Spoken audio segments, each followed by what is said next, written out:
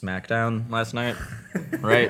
It's like why I tuned in. I'm just It's gonna why I leave. actually I'm just participated. gonna It's actually go. why I was like awake, spoiling things for everyone. Y'all ready?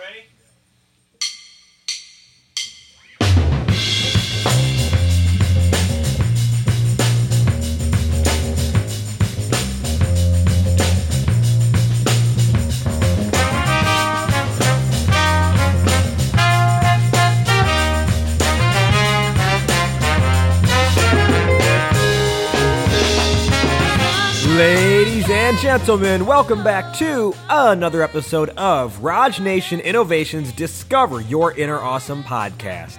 My name is Rajiv Nathan, aka The Raj Nation.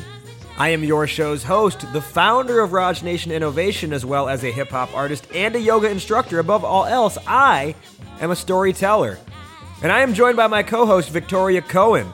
Victoria is the voice behind the blog almondsandasana.com. She is a fellow yogi and a community activist focused on helping you make lifestyle choices that positively impact you and the people you serve. This is Discover Your Inner Awesome, the only show where you get to eavesdrop on conversations with entrepreneurs, artists, and musicians about the stories, the journeys, the struggles, but most importantly, the questions. The questions that help creative thinkers like you and I better understand who we are, what we're doing, and how we can do it better. Is real talk with real people doing real big things to uncover the real side of success. Now, before we dive into today's conversation, I would like to extend an invitation if you are not a member already. Join our tribe by going to discoveryourinnerawesome.com. Enter your email address there, and you will never miss another episode of the show, getting a notification in your inbox every single Monday when we launch a new episode. You'll also get my stories, advice, and tips throughout the month on how you as a startup can make your pitch a performance. All right, let's dive in now to our conversation on today's episode of Discover Your Inner Awesome. Welcome to the Discover Your Inner Awesome podcast. Today on the show, we have Greg Rothstein. Greg is a photographer in the Chicago area. He's actually the official photographer for 1871, one of the largest tech hubs in the entire world, actually. One of the largest tech entrepreneurship hubs in the entire world. Greg, welcome to the show. Thank you for having me. Happy to be here. Excited, So, Greg, our conversation, or our topic today is, when do you get your shit together? Now, we talked a few weeks ago, and this is what you said, has been really on your mind. So, let us know, why is this on your mind and why is this important to you? I mean, I took a different path than the typical person does, I guess. With college, I studied art, I studied photography, and I actually was very fortunate enough to be able to work my way into having a full-time career with photography. But along the way, I wasn't prepared, and I'm still, learning how to catch up with learning things like invoicing, cold calling, business development skills, marketing skills, developing a brand and a voice for my social media. So it's, I've got friends who are, they go to their day job and they're 9 to 5, but I have to work all these different facets. And, I want to focus mainly on photography because that's what interests me. I've got, a short attention span, ADHD, just like everyone else does. But it's really hard for me to get all of the business parts in place. And so I think getting your stuff together is just vitally important, because if you don't have that, it's going to crumble. And especially I'd like to think that I scaled a little too fast, which is really cool because it's awesome. I've had some great experiences, but at the same time, I was not devoting that same amount of time to the business side and making sure that, again, all my ducks are in order. So you've got the photography business going well today. Mm-hmm. Let's take it back to day one-ish. There's wrestling reference. Wrestling everybody reference listening- number one. Everybody listening. Can we get a two sweet every single time? There's gonna be a lot I of have wrestling literally references no on this. idea what you're talking about. I just want to go on the record that he was the one to bring up a wrestling reference first, and that I did survive. It was kind of a test at the end of the day to see who would do it first. And for everyone listening, Greg and I met because one day I was sitting at 1871, the incubator I just alluded to, where Greg's a photographer. And Greg literally just walked up to, I was working on my laptop, and Greg just walked up to me and goes, he puts his hands on the table. He's like, "Hey, I'm pretty sure there's a photo of you dressed like Razor Ramon on Facebook. Is that you?" And I was like, "Probably." What he's trying to say is I creeped on Raj's Facebook and saw that he was dressed as Razor Ramon for something, and he's holding a WWE title belt, and I'm like, "Oh, this guy's cool." So I started seeing him around 1871. I was like, "Well, let's just see if he's like a big fan. And so now he's part of, the Wrestling Wolf Pack. Yes. That was a good that's also a very subtle reference, both Hangover and NWO. Oh my God. It's setting off here. So, so Greg and I have known each other now for probably almost a year. Yeah. And we talk all the time about wrestling. But today we're talking about photography stuff and the business world of things. So if we dial it back to the day one-ish area of things, let's take it back to sort of your education and going into college. Where'd you grow up, first off? Yeah, so I grew up in Deerfield, Illinois, about 30 minutes north of Chicago in the suburbs. My parents now live in Tucson, Arizona, but I did not have an interest in photography growing up. My dad and grandpa both love it as a hobby, and I would take photos, but by no means owned a camera or a set of gear or anything. When I went to college initially, I started at the University of Iowa, went in as a psych major, transferred to DePaul, stayed as a psych major, went to a screenwriting major, and I was writing movie scripts, and that's, I think, where I love wrestling because I love the writing side. But I took a digital still photography for non-majors. Professor was Todd Matei, and I remember I was like, this is like kind of fun, and some of the assignments were cool. Like I was doing street photography and all that, and mind you, this was before... God, this sounds so weird saying, but this was really before Instagram was a major thing. So photography wasn't as, at the time, it was, not everyone was a photographer at that point. We still, the iPhone was still developing and all of that. So I then took thinking photography, I think the following fall quarter with Steve Harp. And Steve Harp is I'll consider the godfather of photography for my career, who's helped grow it and helped facilitate as much as he could to make sure I was getting a good education. So I took thinking photography and I was like, can I major in this? And he's like, yeah, we have an art school. And so I became a photography major, and I, during my education, I was freelancing mainly, doing small stuff. It started with sororities. Delta Gamma DePaul was one of the first sororities to work with me consistently, and I always shout them out because they have literally been there with me from the beginning, and I'm now 4 years out of college, and they still have hired me 3 times a year. I get an email, hey, are you free for our semi-formal, our bid day, our formal? And it's just, they still, I honor the same rates that I used to give, and it's been nice to have that passed down. But I got into photography for access. I was not invited to a lot of events and sorority functions and all of that, and so why not get paid to go there and have a good time? Why not do that? And I found that when I got access to those things, I was like, well, where else can the camera get me access to? I delved into concert photography very briefly, doing a mixture of mostly portfolio building work. I didn't make a lot of money in that world. It's very hard and cutthroat because for every photographer who wants to make it, there is 3 photographers, 5 photographers who will do it for free. And so it's hard to really take off unless you really wiggle your way in and network in, and then you're set. On the flip side, when I was making money, I was very happy with the work I was producing, but I realized, there were other photography groups that were better than me. And I knew that while I loved music photography, I was not the best. There's a group called Alive Coverage, and there's like 2 photographers in there, well, 3, that I really admire, and they're Doug Van Sant, not Julian Cassidy. Well, I admire Julian Cassidy. Jake Lifshitz and Christopher Lazaro, they are masterful artists of music photography, and I just realized that I when I started seeing that type of caliber of work, I knew my work could get there, but I knew that it was something that I would have to put in so much time and networking into that I think there was more opportunity in the corporate world. And so I got connected to the Chicago startup scene when I was working for a company called CloudSpotter. I initially was working for them, and we were collaborating on the photography at 1871. When I decided to move on and kind of pursue more independent work myself, I returned to a little bit bigger of a capacity with 1871 directly, handling their photography. And from there, I brought on a couple more partners into my portfolio of companies that I work with. And when I say that, these are companies that I have contracted, an executed contract for a year. I do everything from headshots, events, marketing. And so that's been really incredible to see over the last few years. I've even started traveling, and that's been the most fulfilling part of my career, recently traveling for a new client via another Chicago startup called Tag Prints.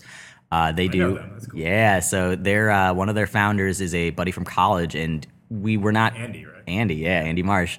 So we were not buddies per se in college, acquaintances, but we have become very good partners. And when he needed a photographer for something, he gave me a ring and worked this very small event, maybe no bigger than the room over there, which they can't see, but it was a very small event, 20 people, and the client was very excited, and we've started working with them more, and so should see some more traveling with them. And it's I've just been slowly building, a network of photographers that I can staff at events too, so that when I'm double and triple booked, I'm able to deliver high quality professional photographers that act with the same professionalism that I do, and can make sure that my clients are taken care of. And so I got this nice little network growing, and so I don't know, it's cool. Well, it's nice too that you've built out like the photography network as yeah. well. I want to actually bring it back to the college portion of this. Yeah, totally. You said that you kind of got into this because you wanted, you weren't getting access per se. Can you talk more about that? Yeah, I mean, I was I'm very different. God, this is so bad. This is gonna be vulnerable as heck.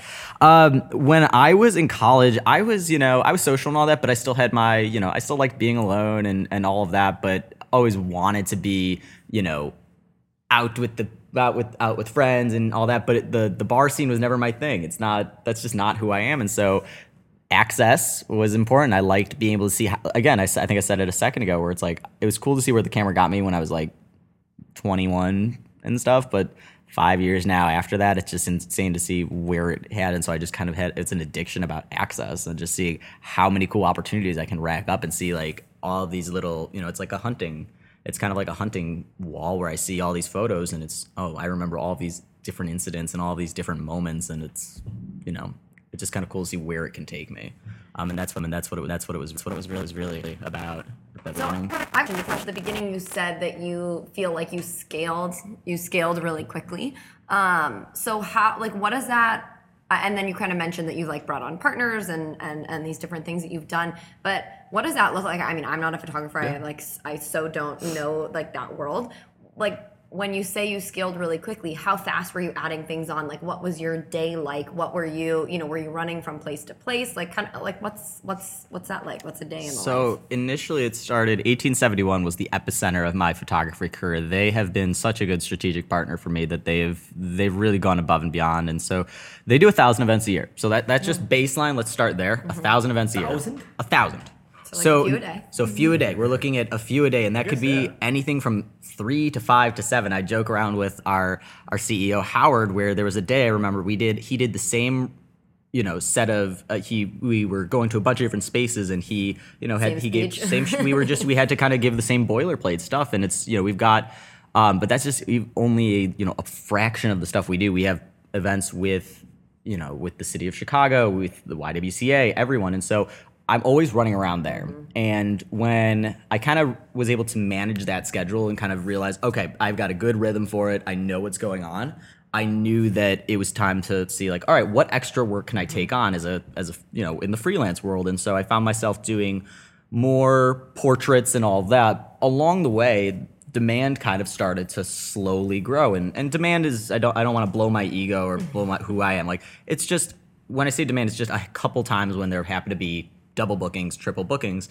from just photographers I've met along the way. I was like, hey, can you do this for me? And I'm very specific about how I want my photography done and how I want them interacting with my clients, because it's a make or break industry that if you don't provide the customer service aspect, you're not going to survive. You can take the best photos in the world, but if you can't deliver good customer service and be personable and schmoozing with the client and all that, I just don't see that being, it won't work out. And so I'm not afraid to, if it's not a fit for my team, then it's not a fit.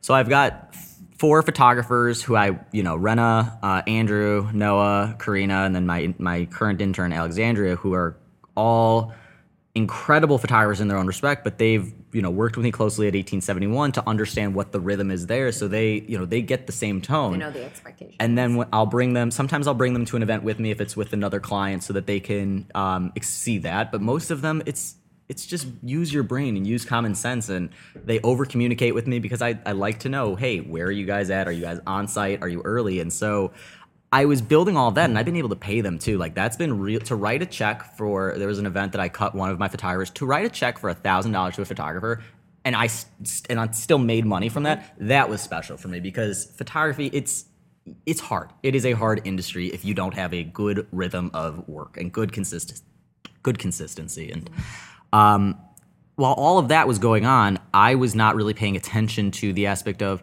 hey, are you making sure that you are taking out quarterly taxes? And I always do that, and I've always hit every deadline as it should. But it's though you got to focus on the business stuff. It's not fun. Like, no one wants to do taxes. No one wants to pay quarterly taxes. No one wants to do that stuff at times, especially an artist such as myself, who's just very, creative based.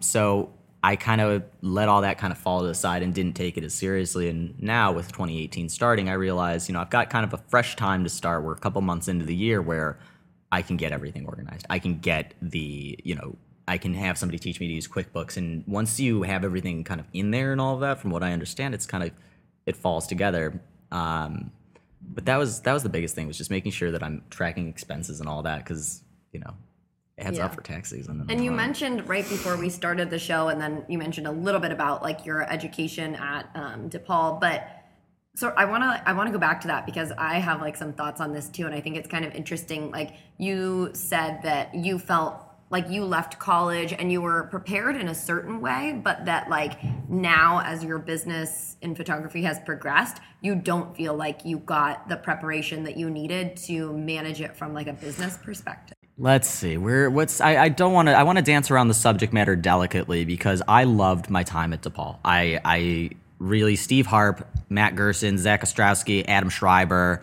I'm sure there are Annie Heckman, Joanna Gardner-Huggett. I had Annie Heckman. Annie Heckman was awesome. Oh man, those professors. So we both went to DePaul. Oh yeah, so we both went to DePaul. Great. But I didn't know you in college, because I don't even know. It's okay. I wasn't the type. You might have been a freshman when I was a senior. Yeah, I was a weird kid too. And I spit in the face of freshmen. Right. Those professors really helped foster a great learning environment for me, and they knew that I wanted to do this as a business. I think it was clear that I had the as I touched the table again. I think it was very clear that I had the entrepreneurial kind of bug in me, and they did everything that they could to kind of facilitate that. Steve in particular, I was his undergrad assistant. I did a couple independent studies with him that allowed me to kind of get class credit for stuff that interests me, such as portraiture, because I didn't learn those things. I didn't know I wanted to be a photographer, and I don't know what other art schools education programs look like. I don't know if, an SAIC or Columbia is teaching you how to, direct your models and all of that. But I appreciated learning film photography from DePaul, but I'm sorry, that's not valuable for me. I didn't really prefer to take beginning drawing, because I'm not an artist. I don't identify as a physical artist, and I was resentful for that once I came into my career, because it's like, well, why did I waste that time? Like, what? With due respect to the curriculum and all of that, I understand getting exposure to different artistic mediums. If that's their goal, great, cool, I appreciate it. But that doesn't help my education. Additionally, the biggest thing, and this was my real gripe, is I learned no business skills at DePaul. Like, I haven't used a resume or CV ever in my career. Like, those were two vital things, and I know other people use them. I know those are really relevant things for artists and business professionals, but for an entrepreneur who's building his own business, I don't need my resume. I need my one shot, and I need to do it good, and that's going to open the doors for that. But I really was frustrated with having to learn a CV, because those are more artistic based. That's if you're showcasing your work, and I just don't see myself touching that line of work or that world. I certainly produce my images for art to me, but it's not like fine art. And I think they put too much of an emphasis on fine art. I appreciate and I admire a lot of the photographers that I got to go to school with, but I just wish I had had more knowledge on just crafting emails, cold emailing, like cold calling, and maintaining a business relationship, and just like the stuff that allows you to be a strong entrepreneur and business person. Because anyone studying art is probably not going to be in kind of a full-time role. It'll be a contract, an independent contractor, a freelancer role. Like, we need to learn those things to manage ourselves and manage our businesses, not sit in a beginning drawing class where there are people who clearly have a drawing advantage and people like me who I couldn't hold a pencil right for heck's sake. And it's just, I was frustrated with that. I did love learning the history of art, and I think it gave me an appreciation for what is art today. because contemporary art is anything can be art. I mean, Marcel Duchamp did it with his with the Dada art movement. But I just wasn't prepared, and I was, especially when I think it was when I turned 25 or 26, I was really angry at college. I was like, why did I do this? Because I could have put all of the money that went towards tuition and all that could have gone towards building a photography studio, an empire and all that. And granted, I needed certain classes and certain experiences to have gotten to where I am now. But I think it could have just been done in a different way, and I think that's why I've loved the team aspect of my photography team, because I get to teach them and work with them, because these are photographers who mostly are DePaul. I think all of them, except for Rena, are all DePaul based. And so some of them photo minors, some of them photo majors, but all of them in a certain photo capacity. And so getting to work with them and teach them those things it's really fulfilling for me. And it's why I do consider a role in going into education years and years down the road. Victoria, I think you had like a soapbox moment within this idea of the college experience. Yeah, it's interesting. And I even sometimes I actually felt this way in college about high school, because I felt like, and I think it's tricky because technology changes so quickly. You were even saying before, you were like, when I was in college, and same with us, we're a little bit older, like Instagram wasn't really like a platform. I mean, I didn't get Instagram until after I graduated college. So that wasn't, how could they have possibly taught you how to navigate your social media really when it didn't exist? So I fully understand that education is that totally just daggered my argument there. No, but it's true. It's like they didn't. Who would have thought that Instagram would have now become the place? So important. Would have become the new portfolio, the new storefront, the new brick and mortar. I don't think anyone expected it to go to that level. Right. So I do think that that's one thing I'll give to education, is that it takes a long time for a curriculum to be built, or for majors or degrees to be built. So taking that into account, that technology changes so quickly, and platforms, etc. However, to your point of that, you just didn't feel like you ever learned how to just create an invoice, or to how do I plan to save my taxes every quarter, or how do I even think about those sort of things. And so for me, I actually felt that more in college. When I got to college, I felt like there was this assumption that everyone just knew how to use Excel and knew how to use PowerPoint and all this stuff. And I did, but I never felt like I had a great foundation of that in high school. And that did exist then. So that they totally could have taught us. Instead, it was I was forced to take a dance class, and no, seriously, and which was fine, but I think it probably would have been more valuable if I learned Excel. 4 or 5 grand spent on that dance class. Right, exactly. Just things like that, where kind of your drawing class, okay, I exercise on my own. I tried to fight so hard to get out of that class. I went to Steve Harp was my academic advisor, and I was like, do I really have to take this? Because I knew there were going to be students in there who did this, who just did it as a hobby, and I didn't want to go through a class where I was going to be the bottom of the barrel. I know I could, at the time, I remember saying to him, I was like, I could shoot circles around these kids, but I couldn't draw a circle if I tried. I couldn't draw a circle if I tried properly. And it's it wasn't valuable. I'm out of college. I will tell you right now, beginning drawing did not help any part of my education. So if there's anyone from DePaul who does hear this, it didn't help. Take beginning drawing. Give me something. Give me the professional practice class.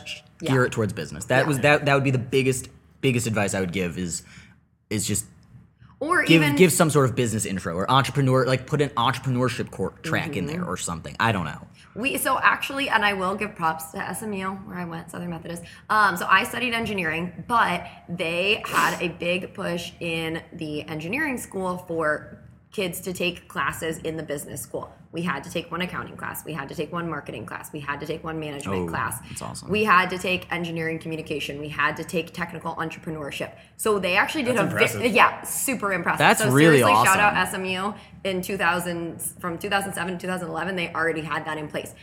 I think that's awesome. Probably could have been even better, but props to them for doing all of that. And within engineering communications, it was exactly those things you talked about, how to craft an email, talking about technical things in terms that a business person could understand, and that sort of thing, doing presentations, etc. But I think that's so valuable, because honestly, one of the first like jobs that I had in Pepsi, which is where I went after college, was I was on this like super technical statistical modeling team, and my job for 6 months was basically to be the liaison between these stat guys.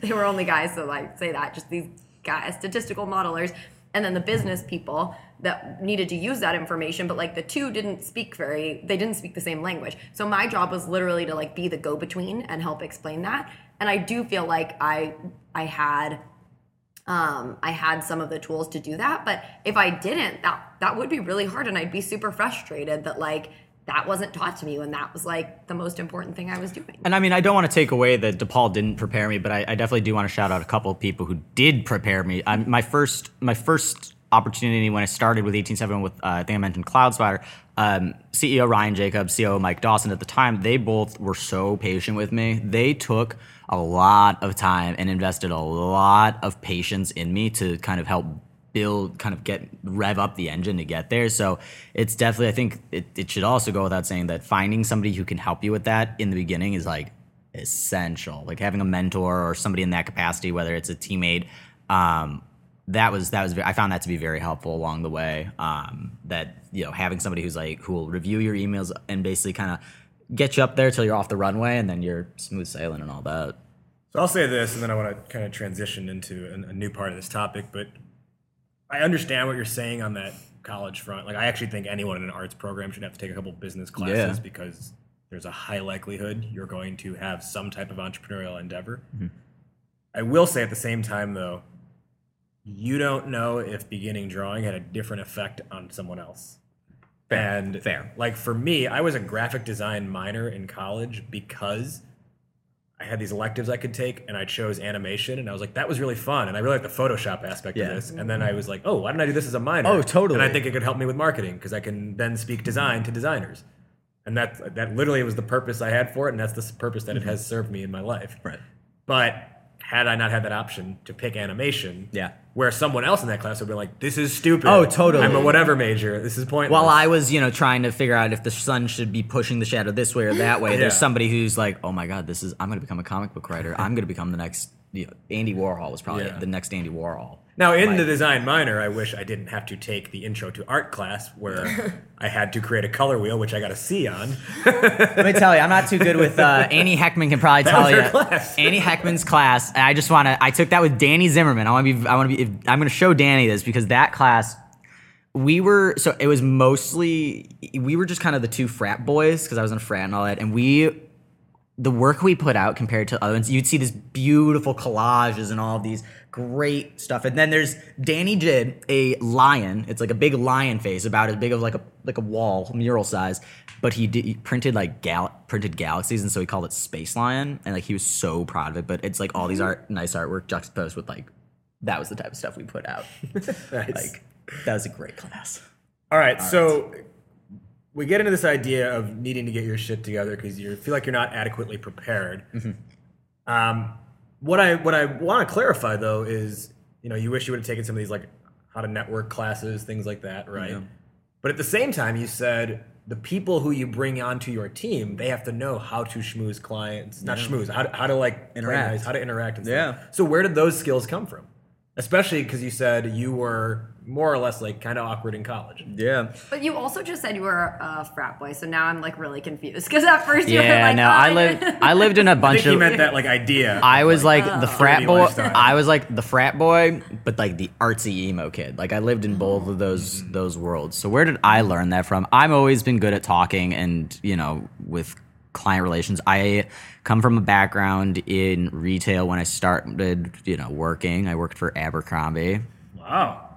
I wouldn't expect that. No. Yeah, right. Were you the guy I don't know how that's the thing. I don't know how I slipped through there. Like clearly their admissions process was something was wrong with it because it's like good looking. Hey, how did you sneak in there at 5'2" and less than 100 pounds? And while I make fun of my retail past, I certainly learned customer service there, the foundation of it, and just making sure that like you got to keep your cool at all times. You see on YouTube and all the funny videos get shared of like viral blow ups and stuff, but like that's that's not how you can act in the real world, if you want to advance or if you want to continue your career, because those are the things that will prevent you from getting a career. But so it started with them, and then I always shout out Let Us Entertain You. They truly allowed me to talk. I did hosting for them right out of college. They were my first job out of college. I did hosting, carry out, serving. I worked all of those different worlds, and that I think somehow translated into like a effective management skill. Working carry out, it would be either working the line or making sure that all the orders are coming through and all of that. And I think the speed and all of that, I'm just good at managing various tasks and then obviously interacting with clients all at the same time. So photography, when I go shoot a gig, it's kind of all of that. I'll schmooze with the clients, but then I'll be in my own world, kind of focused, taking, potpourri shots of the food or networking shots where I don't need to interact. And so with Let Us Entertain You, I kind of got to live in all those worlds. And so I think it taught me how to, talk to a client and just treat them, make them feel like they are the most important person that are there. And that's what it is every gig that I shoot, they are that client for those 3 hours, those 2 hours, they are the most important person that I'm putting my time into. And it's the same. It's just like serving. You have a duration, and then then it ends, and then everyone goes home. And if you're lucky, you get to see those customers again, and you serve them again. Same way where they come back if they need more photography, and you just can see more and more consistency. And so I think I learned it all slowly, like look at hindsight. I learned it definitely from the foundation that Let Us Entertain You and Abercrombie, gave me and taught me. Let Us, I think, takes a really nice approach where it's like, hey, if you can do this amount, we can teach you the rest. And I think that's a very good approach to live by, because you can really make some great teammates out of that approach. Okay, so you've got you're at the point, you've got your team, you're realizing invoicing, all this stuff, taxes, etc. Within this sort of confusion, more or less, in what ways do you feel it's like holding you back that you don't have this acumen already? Stress. I can feel that it's something that's on my mind, and it's something that's always pressing. And when it's there and it's there daily, it kind of eats at you, and you're just like, well, am I doing something wrong? Is everything not in order as it should? And so I think it's just better ahead of time as I'm learning to get this all together. Specifically, the biggest thing that's like kind of stressing me out with my business is just making sure that I'm recording everything properly financially, or even putting it into a like a Salesforce like service where it's like, all right, this person is inquired, this has a proposal out, all that. Getting all of that, if I didn't have that stress that I was thinking about that I have right now that I'm feeling to talk about it, it would allow me to put my energy towards a lot of other creative endeavors that are the stuff that I do want to care about. Because once this thing is in order, or at least I hope, knock on wood, once these things are in order, I can, put that energy towards continuing the fun stuff. And I think it's just a part of, planting your foot in the ground. And if this is going to make an LLC out of it, make a business out of it, you got to do it. You got to take it seriously, and it can't just be a, invoice here, invoice there. You got to put it in, like, make it legit. And plus legitimacy, it's, I think it's like, there's an exciting aspect of like coming off super legitimate to my clients where it's, I'm sending them a pre-cooked email where it's like, it's got all the copy there. It's got the invoice. It's got the amount, like there's something, I don't know, it gets me validating. There's something validating, exciting. So but you're running a business at that point. Yes. You're not making money off a hobby. Exactly. You're not just making it up as I know I'm a professional. I've been doing this full time for basically since out of college. I've been really lucky to do that. But I really want to take that next step, and I would really stress to photographers, entrepreneurs, business people out there that take the step early so that you don't have to do it when you're 26 and already have it, because it's stressful, and you should be putting your time towards other things. But if it takes a couple months to get that together, so be it. I think so. That kind of creates this idea of having a system or systems in place early on, so you're not playing catch up later on. Specifically in your field or any artistic creative field,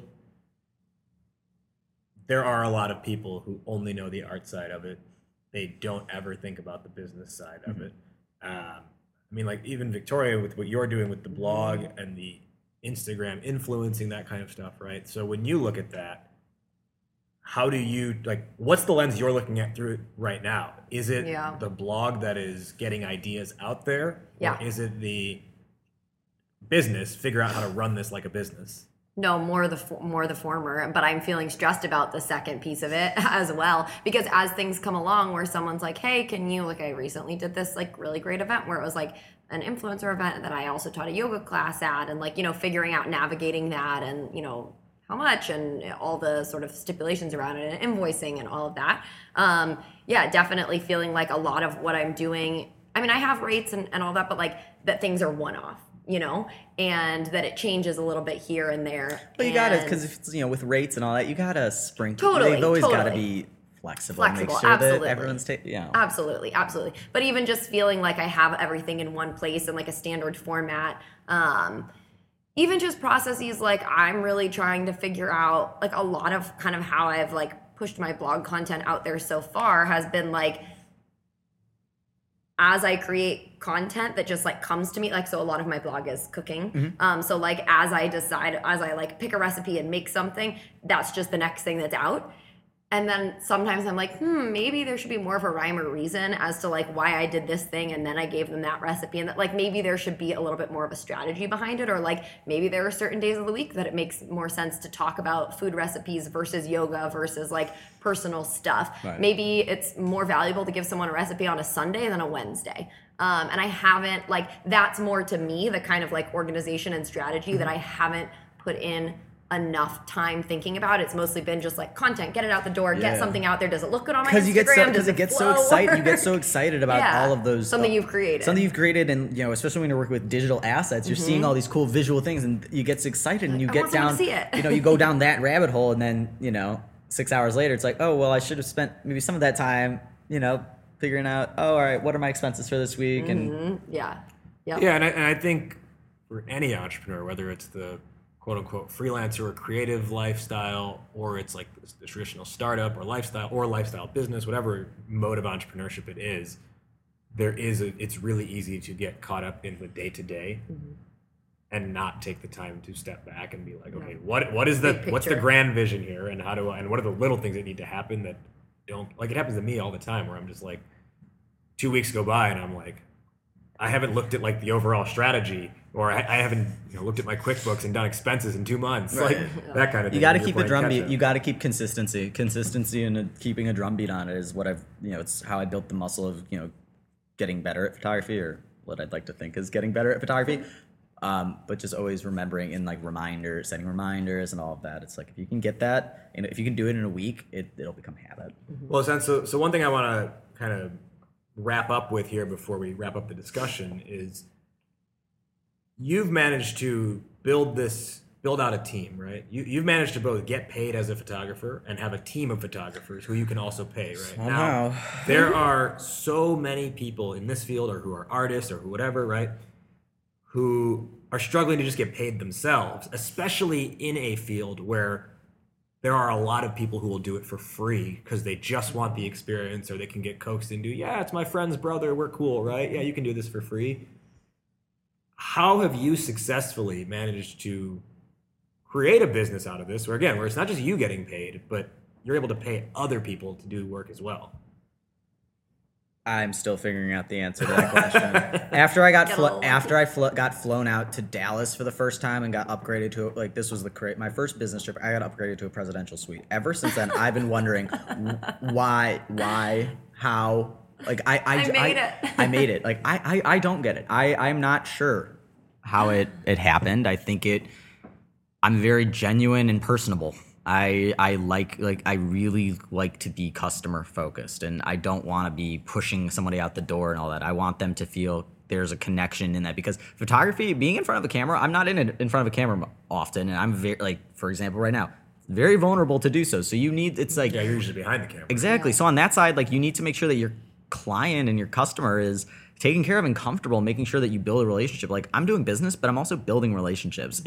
And that's what's allowed the things to spiderweb. It's just like, oh, I got somebody for this and that. And so I've just kind of give the most personable approach to photography. And, if a bid doesn't go through, then great, on to the next opportunity and all that. It stinks to not get a job, but there's still it's a big enough ocean out there where there's just tons of opportunity.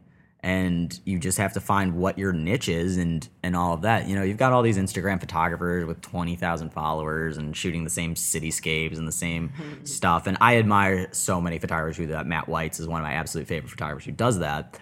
But that's not photography. If you want to make it a business, you need to be personal. You need to be working with people, interacting, and you could produce content, and it's just like cityscapes and all that, but it's not going to get you far because that isn't too over commoditized industry where if somebody wants a photo, they can find somebody who will do it for cheaper or worse, free.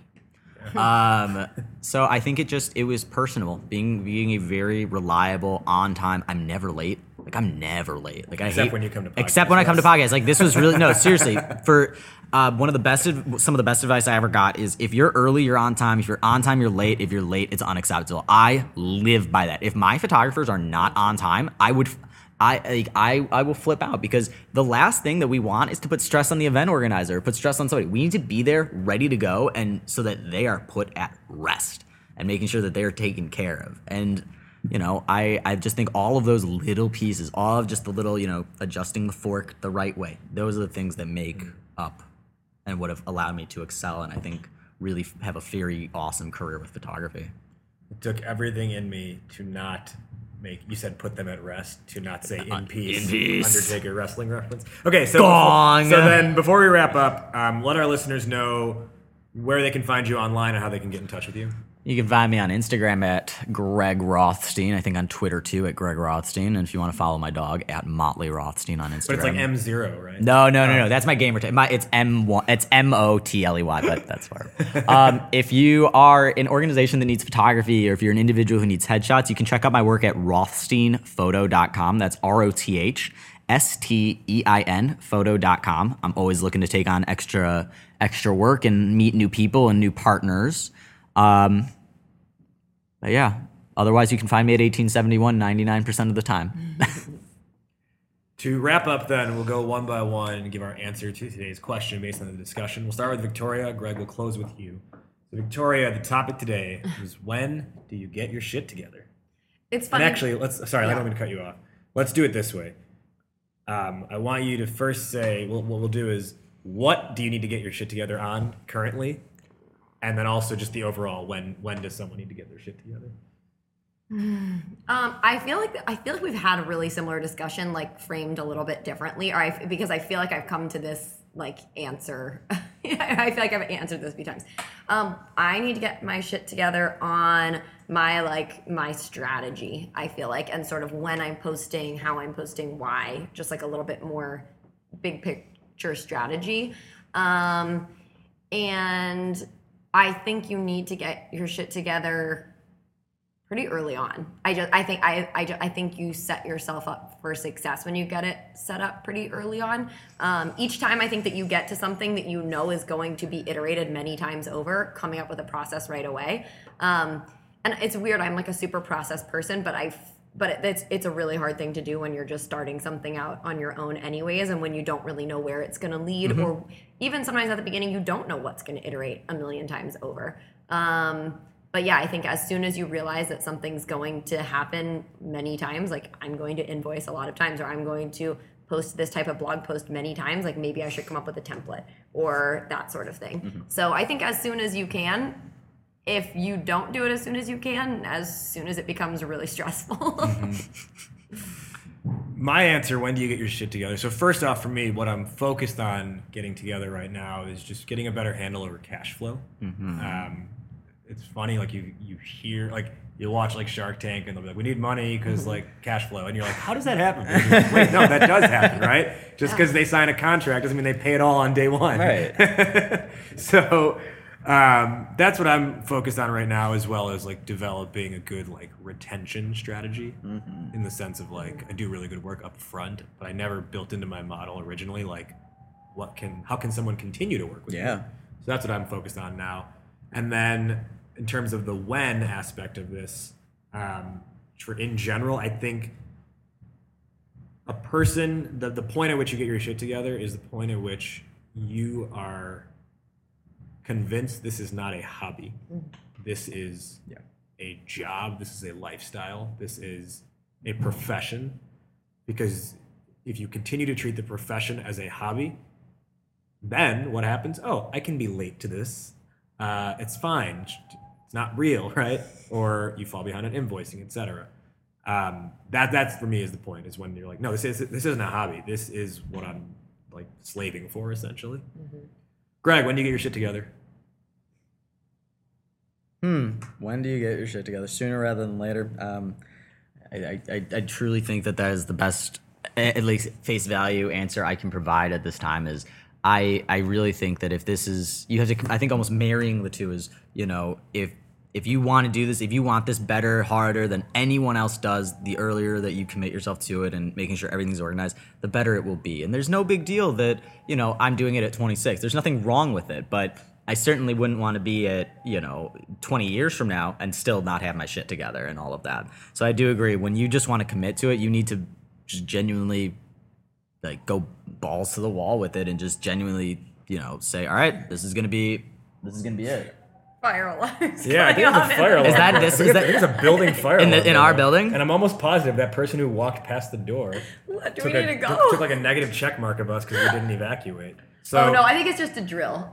They laughed. No, they just made eye contact. But I think they did. I think they did a negative check mark because we didn't follow the fire drill. There's a lot of firsts on this show. Whoa! First Instagram Live, first live fire. This drill. is awesome. Do we take the show outside now? I don't know. Greg Rothstein, thank you for joining for the show today. We may have to get out of a burning building right now. If we're on air next week, you'll know that we made it out alive. Too sweet me. Too sweet. I don't know what that means. That wrapped up our conversation. Did you, the listener, enjoy this episode? If so, the best compliment you can give us is a rating and review on iTunes. Ratings and reviews help more people find the show, therefore more people get to discover their inner awesome. While you're leaving that review, go ahead and subscribe to the show on whatever platform it is you listen, whether that is iTunes, Google Play, SoundCloud, Stitcher, or the various other podcasting platforms in which you can find the show. For full show notes, references, and resources from this episode, you can grab it all at discoveryourinnerawesome.com. Also, check out our 100-plus episode archive while you're there. Whole lot of awesome for you to dig into. That'll do it for this one. Thank you again to our guests for joining. For Victoria Cohen, I am Raj Nation. You have been listening to the Discover Your Inner Awesome podcast. We will see you next time, but in the meantime, take care and be awesome today.